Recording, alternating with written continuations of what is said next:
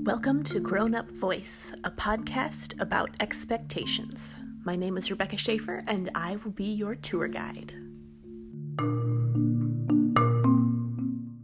Hey everyone, today's a little different for me. I am currently in my car, parked, nobody panic, lurking at one end of a subdivision alleyway. What do you call them? Cul-de-sac. Excuse me. That is the proper subdivision terminology. I am meeting with a friend to driveway surprise another friend for her birthday. So I picked up donuts. My friend is picking up Starbucks. We will all stand far apart. It will be fine. But getting down here, I am accidentally a half hour early. So I'm sitting here watching a blue jay, hoping that the random house I'm parked in front of doesn't get too suspicious of a white girl in a car talking to herself. But it got me to thinking about driving. So that's what we're going to talk about a little bit today. We, meaning me and my car. Hello, car. It's not even actually my car, it's my parents' car, which adds like a whole extra level of frankly crushed expectations there. But you know, one of these years I'll get my hands on preferably a hybrid or electric situation, partly because it's all eco and green and yay, partly because I have never liked gas stations. They're just nerve-wracking on many levels. The first time my dad took me out driving to learn, he took me to this old abandoned... This story sounds terrible when I'm thinking about it. He took me to this old abandoned grocery store parking lot and said, all right, the first thing we are going to work on is how to brake properly. And I'm like, yeah, fine, sure, whatever. No, it turns out it's harder to brake well than you might suppose. I'm assuming most of y'all are drivers, but I do know some friends who don't drive, so this might be an entirely new field for you. But maybe those of you who have driven. Y'all, it is 8 a.m. right now. I got up at 7 this morning. That is not my happy place. That is not where I hang out. That is just not. Some people are like, yeah, you just roll out of bed when the alarm goes off. I feel shattered when I roll out of bed too early. If my body's not ready to get up, it feels like the physical version of static and just vaguely sick. And the brain is not functioning properly. And it usually takes at least an hour for everything to click back into place. But anyway, back to driving. So we came up with this code phrase. At the time, my mother really enjoyed having a glass of Coca-Cola with her when we would go places. So we called it a Coke stop. And the goal was to bring the vehicle to a quick yet gentle enough stop that if, hypothetically, your mother was sitting in the front seat with you holding a can of Coca-Cola, none of it would spill.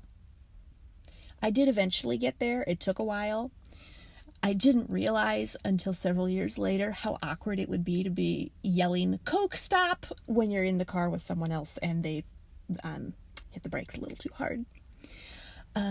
We worked on that for a while. We worked on backing up. There was one memorable time when my dad decided to spice things up a little bit. And he decided I wasn't looking back quite enough when I was backing up. And so he literally flung himself against the back window of my car. The car was nowhere near him. It was a minivan, just so we're clear. It was like a homeschool minivan. I'm backing up, and all of a sudden there's this thunk, and I turn around, and my dad is plastered to the back window. Fortunately, he was grinning, so I knew it was a joke, but oh my goodness. Anyway, so we do that, and then we go get milkshakes. And one day, it was finally time for me to try driving on an actual street. And we got to this one, we made it like 2 minutes down the road at about 45 miles an hour, which is ironic because turns out once I got older and figured out to pay attention, it's actually 40 on that road. But Dad kept yelling 45 hi-ya whenever I got out of the subdivision, so we just went with it. You humor your driving instructor. Anyway, so we got to this one place where I was supposed to slow down and turn left into a neighborhood. Ironically, it's the neighborhood where I live now. And I slowed down and I started to go, and I had not slowed down enough, and I heard the tires squealing as I went. And we barely made it into the subdivision, and I just stopped and pulled over, and I had a meltdown, like full on shaking, sobbing. My first time out actually driving with my dad, and I'm toast 3 minutes in. It was a whole thing. There were a couple other meltdown incidents. One was when I was supposed to be trying interstate driving on a family trip. You want pressure, try learning to drive interstate with your entire family and all of their luggage in the car. That's a whole extra level. But I've always assumed driving gets easier. And in some ways it does. Like, I can think about more things. Now, heaven forbid I ever get my hands on a manual transmission, because I have a hard enough time remembering to not let things just become routine. And frankly, that's like a lot of life. Like, decision fatigue is a real thing. Whoops, there's a car coming. Is it her? No. Okay. Whew. Act natural, everyone.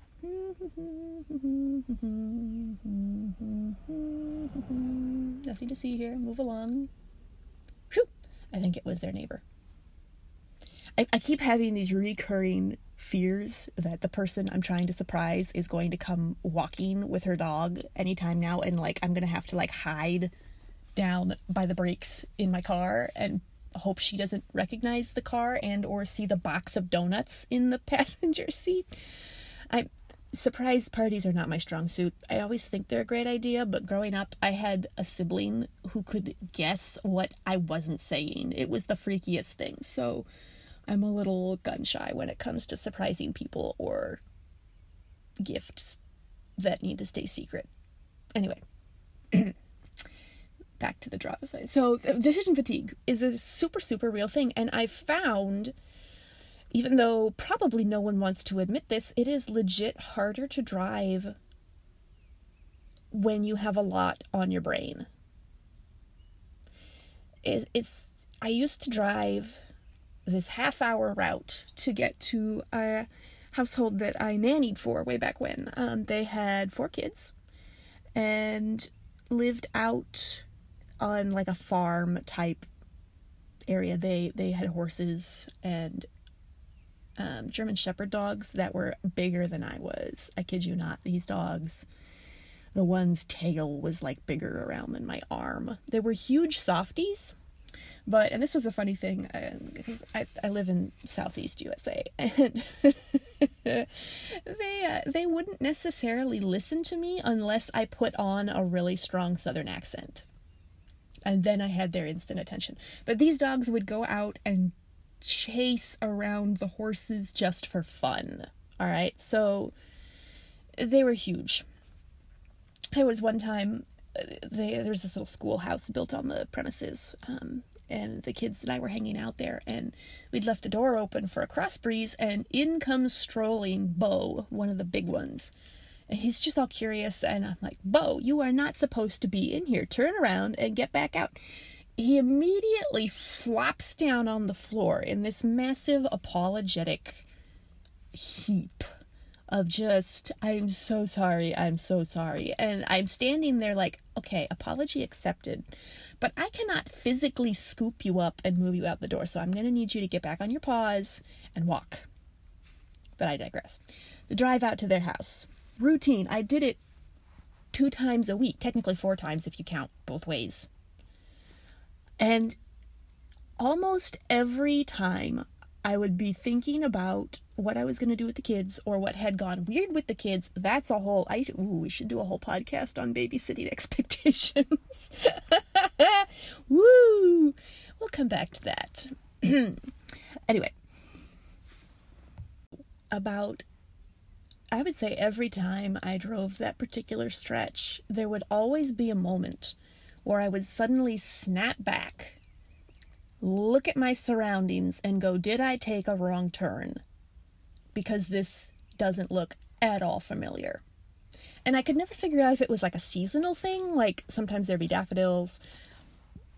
But I mean, it'd be things like electricity wires, like telephone wires. Like I would look up and go, has there always been a phone post there? What are those things called? Telephone poles? Has there always been a telephone pole there? Am I 3 counties over? What just happened? It was always very disorienting. And the key I always found was to just keep going, because in a little while you'd be like, oh, this is familiar. We're good. Which actually is a really key piece that I found to managing what I call, for me, schedule chaos, which is when I wake up and have a specific plan and then something messes up the plan. Like there was a series of tasks. The first one got interrupted. My knee-jerk reaction is almost always to bail on the plan and start like frantically compensating for all the things. Sometimes that is valuable. But what I found for me is actually super important is just to stick with the plan, because the effort of decision to change the plan and try to think through all the factors is going to eat me alive from inside. Which is why I am sitting here waiting for the start of this darn surprise party instead of like going to put gas in the car. Besides the fact that I really don't want to have to use a gas station right now, y'all. It's no, do not want to touch that pump handle. Thank you, no. I had to laugh. I'm about 80% sure the guy in the donut shop, he had gloves, he had a mask. It was great. I'm about 80% sure as I pulled away, I saw him applying hand sanitizer to his gloved hands, which is either brilliant or terrifying, and I haven't decided which yet. Just not sure. All right, let's talk late night car rides. The ones where you may or may not be driving, and preferably involve a friend in the passenger seat at least.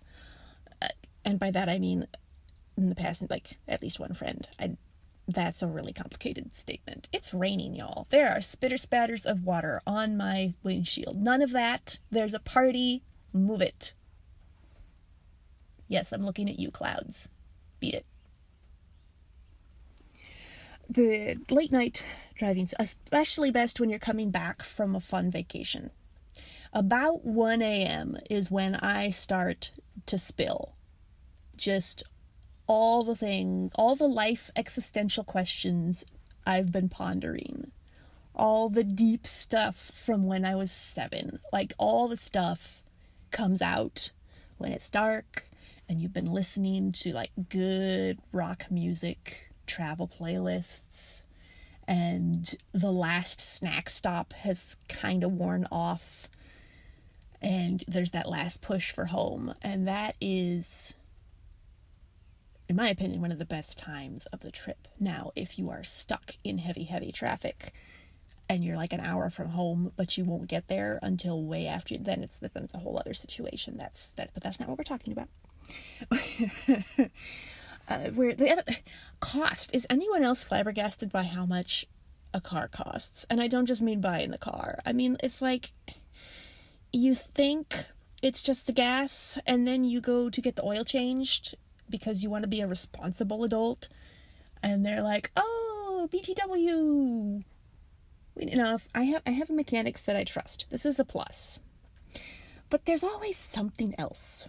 And $140 is a lot of money for one go, especially when you weren't necessarily expecting it. Well, there's movement at their driveway. Everyone be quiet. I think it was the husband who's in on it. We should be okay. All right. We're good? We're good. This is what it would be like having a stakeout in a car with me. And donuts. Okay, we can call this my audition tape. Oh my goodness. Anyway, it's always more expensive than I think it will be, especially if you have someone in your life who is very quick to remind you that if you were to put 50 cents per mile away into a savings account, you would be prepared for moments like this. And in the first place, who pays enough attention to their odometer to know how far it is to things? Like, I can tell you minutes. I can tell you that it's going to take at least a quarter tank of gas to go do XYZ, but I don't know the miles. My brain doesn't store that. My brain also doesn't store north, south, east, west very well, unless I'm like physically going, where is the sun? But that's, again, also I live in southeast United States. It's a hot mess. There are no grid roads. If there are, it's a trap. There's a fluffy squirrel. Hey, little guy. Fun fact, I always thought squirrels were adorable, and they still are. Oh, he's coming right for the car. I think he's under the car. Oh boy. I like squirrels. We'll back that up real quick. But I'm somewhat less keen of them ever since I used to have a bird feeder with a really fancy squirrel baffle. Like, it was like a fancy bird feeder. And for the most part, the squirrels couldn't get into it. But one time, I went out the back door and there was a squirrel up in the bird feeder, but he wasn't eating the bird's seed.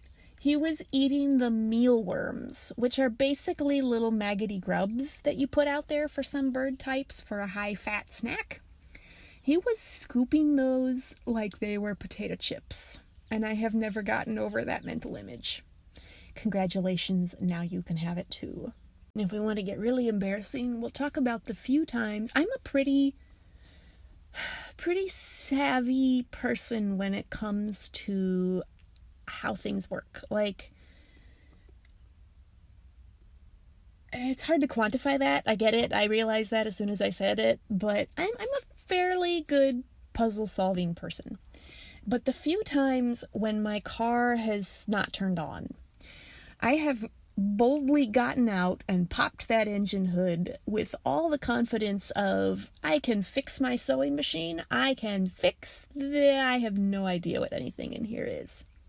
Now, I have recently learned where the oil dipstick thing is. So, one piece down, approximately 75,000 pieces to go. One of these days, I really should put it on my bucket list. No, not my bucket list. My bucket list is supposed to be fun things. I propose a new list. There's the bucket list, and then I propose the Achieving Ultimate Adulthood list. Item 1. Learn how a car works. Item 2. Learn how sports work. Specifically football. Just to learn the language. Just so I can be multilingual. Okay, let's talk about road trips again. Because there's a very big difference between a road trip when you're the kid or just the friend coming along, and when you are the planner / driver / responsible person. I have discovered that I don't mind planning a road trip for just me. But if another human is coming along, there's this weird compulsion I have to make sure they're having a good time.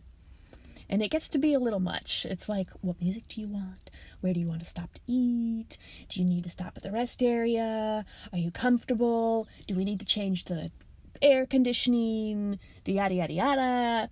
And they start getting a little twitchy with decision fatigue. It's a theme. Driving and decision fatigue, at least for me, seem to go hand in hand. Because I found that I can drive most places, but driving somewhere new is extra stressful. And driving with factors that change the plan are just my least favorite. I can roll with it, but unexpected road blockages, traffic jams, people who suggest I use the Waze app because they care more about saving 2 minutes than they do about maintaining their own sanity. I'm not bitter. it's just I feel like driving uses more emotional and mental points than we generally admit. But I don't know if it's just a case of what you're used to, because when I visited a friend who lived overseas, we took buses or taxis everywhere. And figuring out a bus system, oh my word, I was in Hawaii with a close friend once, and the goal, we had been driven down and dropped off at Pearl Harbor. And the goal was to get to Diamond Head Beach on Oahu, which is the main island. It's not the big one, it's the main one. And we did our best to figure out how to catch a bus. And we wound up not being able to catch one.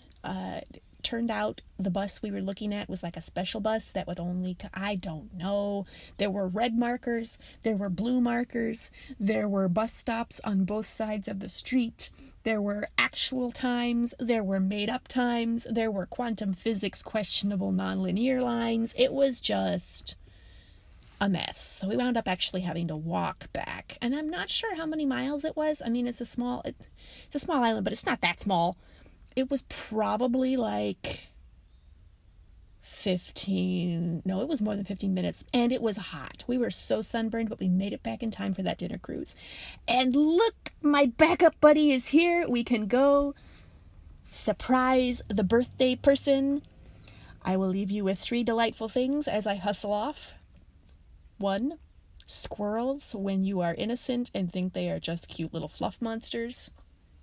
2, there's some clover that's blooming in this person's yard, and the little dots of white fluff next to the green leaves are so satisfying to look at. They're just so delicate and magical. It's like a little starscape made out of plants.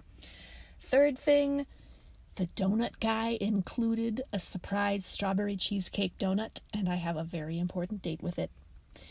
Y'all take care.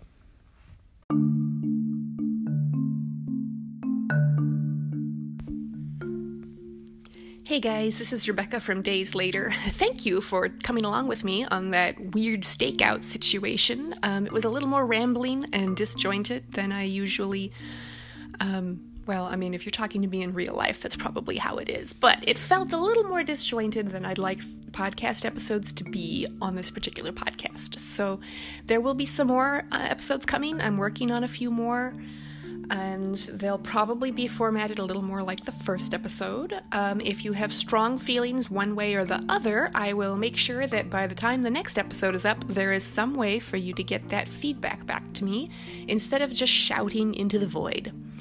Last I checked, Grown Up Voice should now be available on iTunes podcasts as well. Just another venue for you to be able to access it. Thank you so much for listening. I and both cats, one of whom is right here, feeling like I should be paying him more attention than this phone, really appreciate it. Hope you have a great day.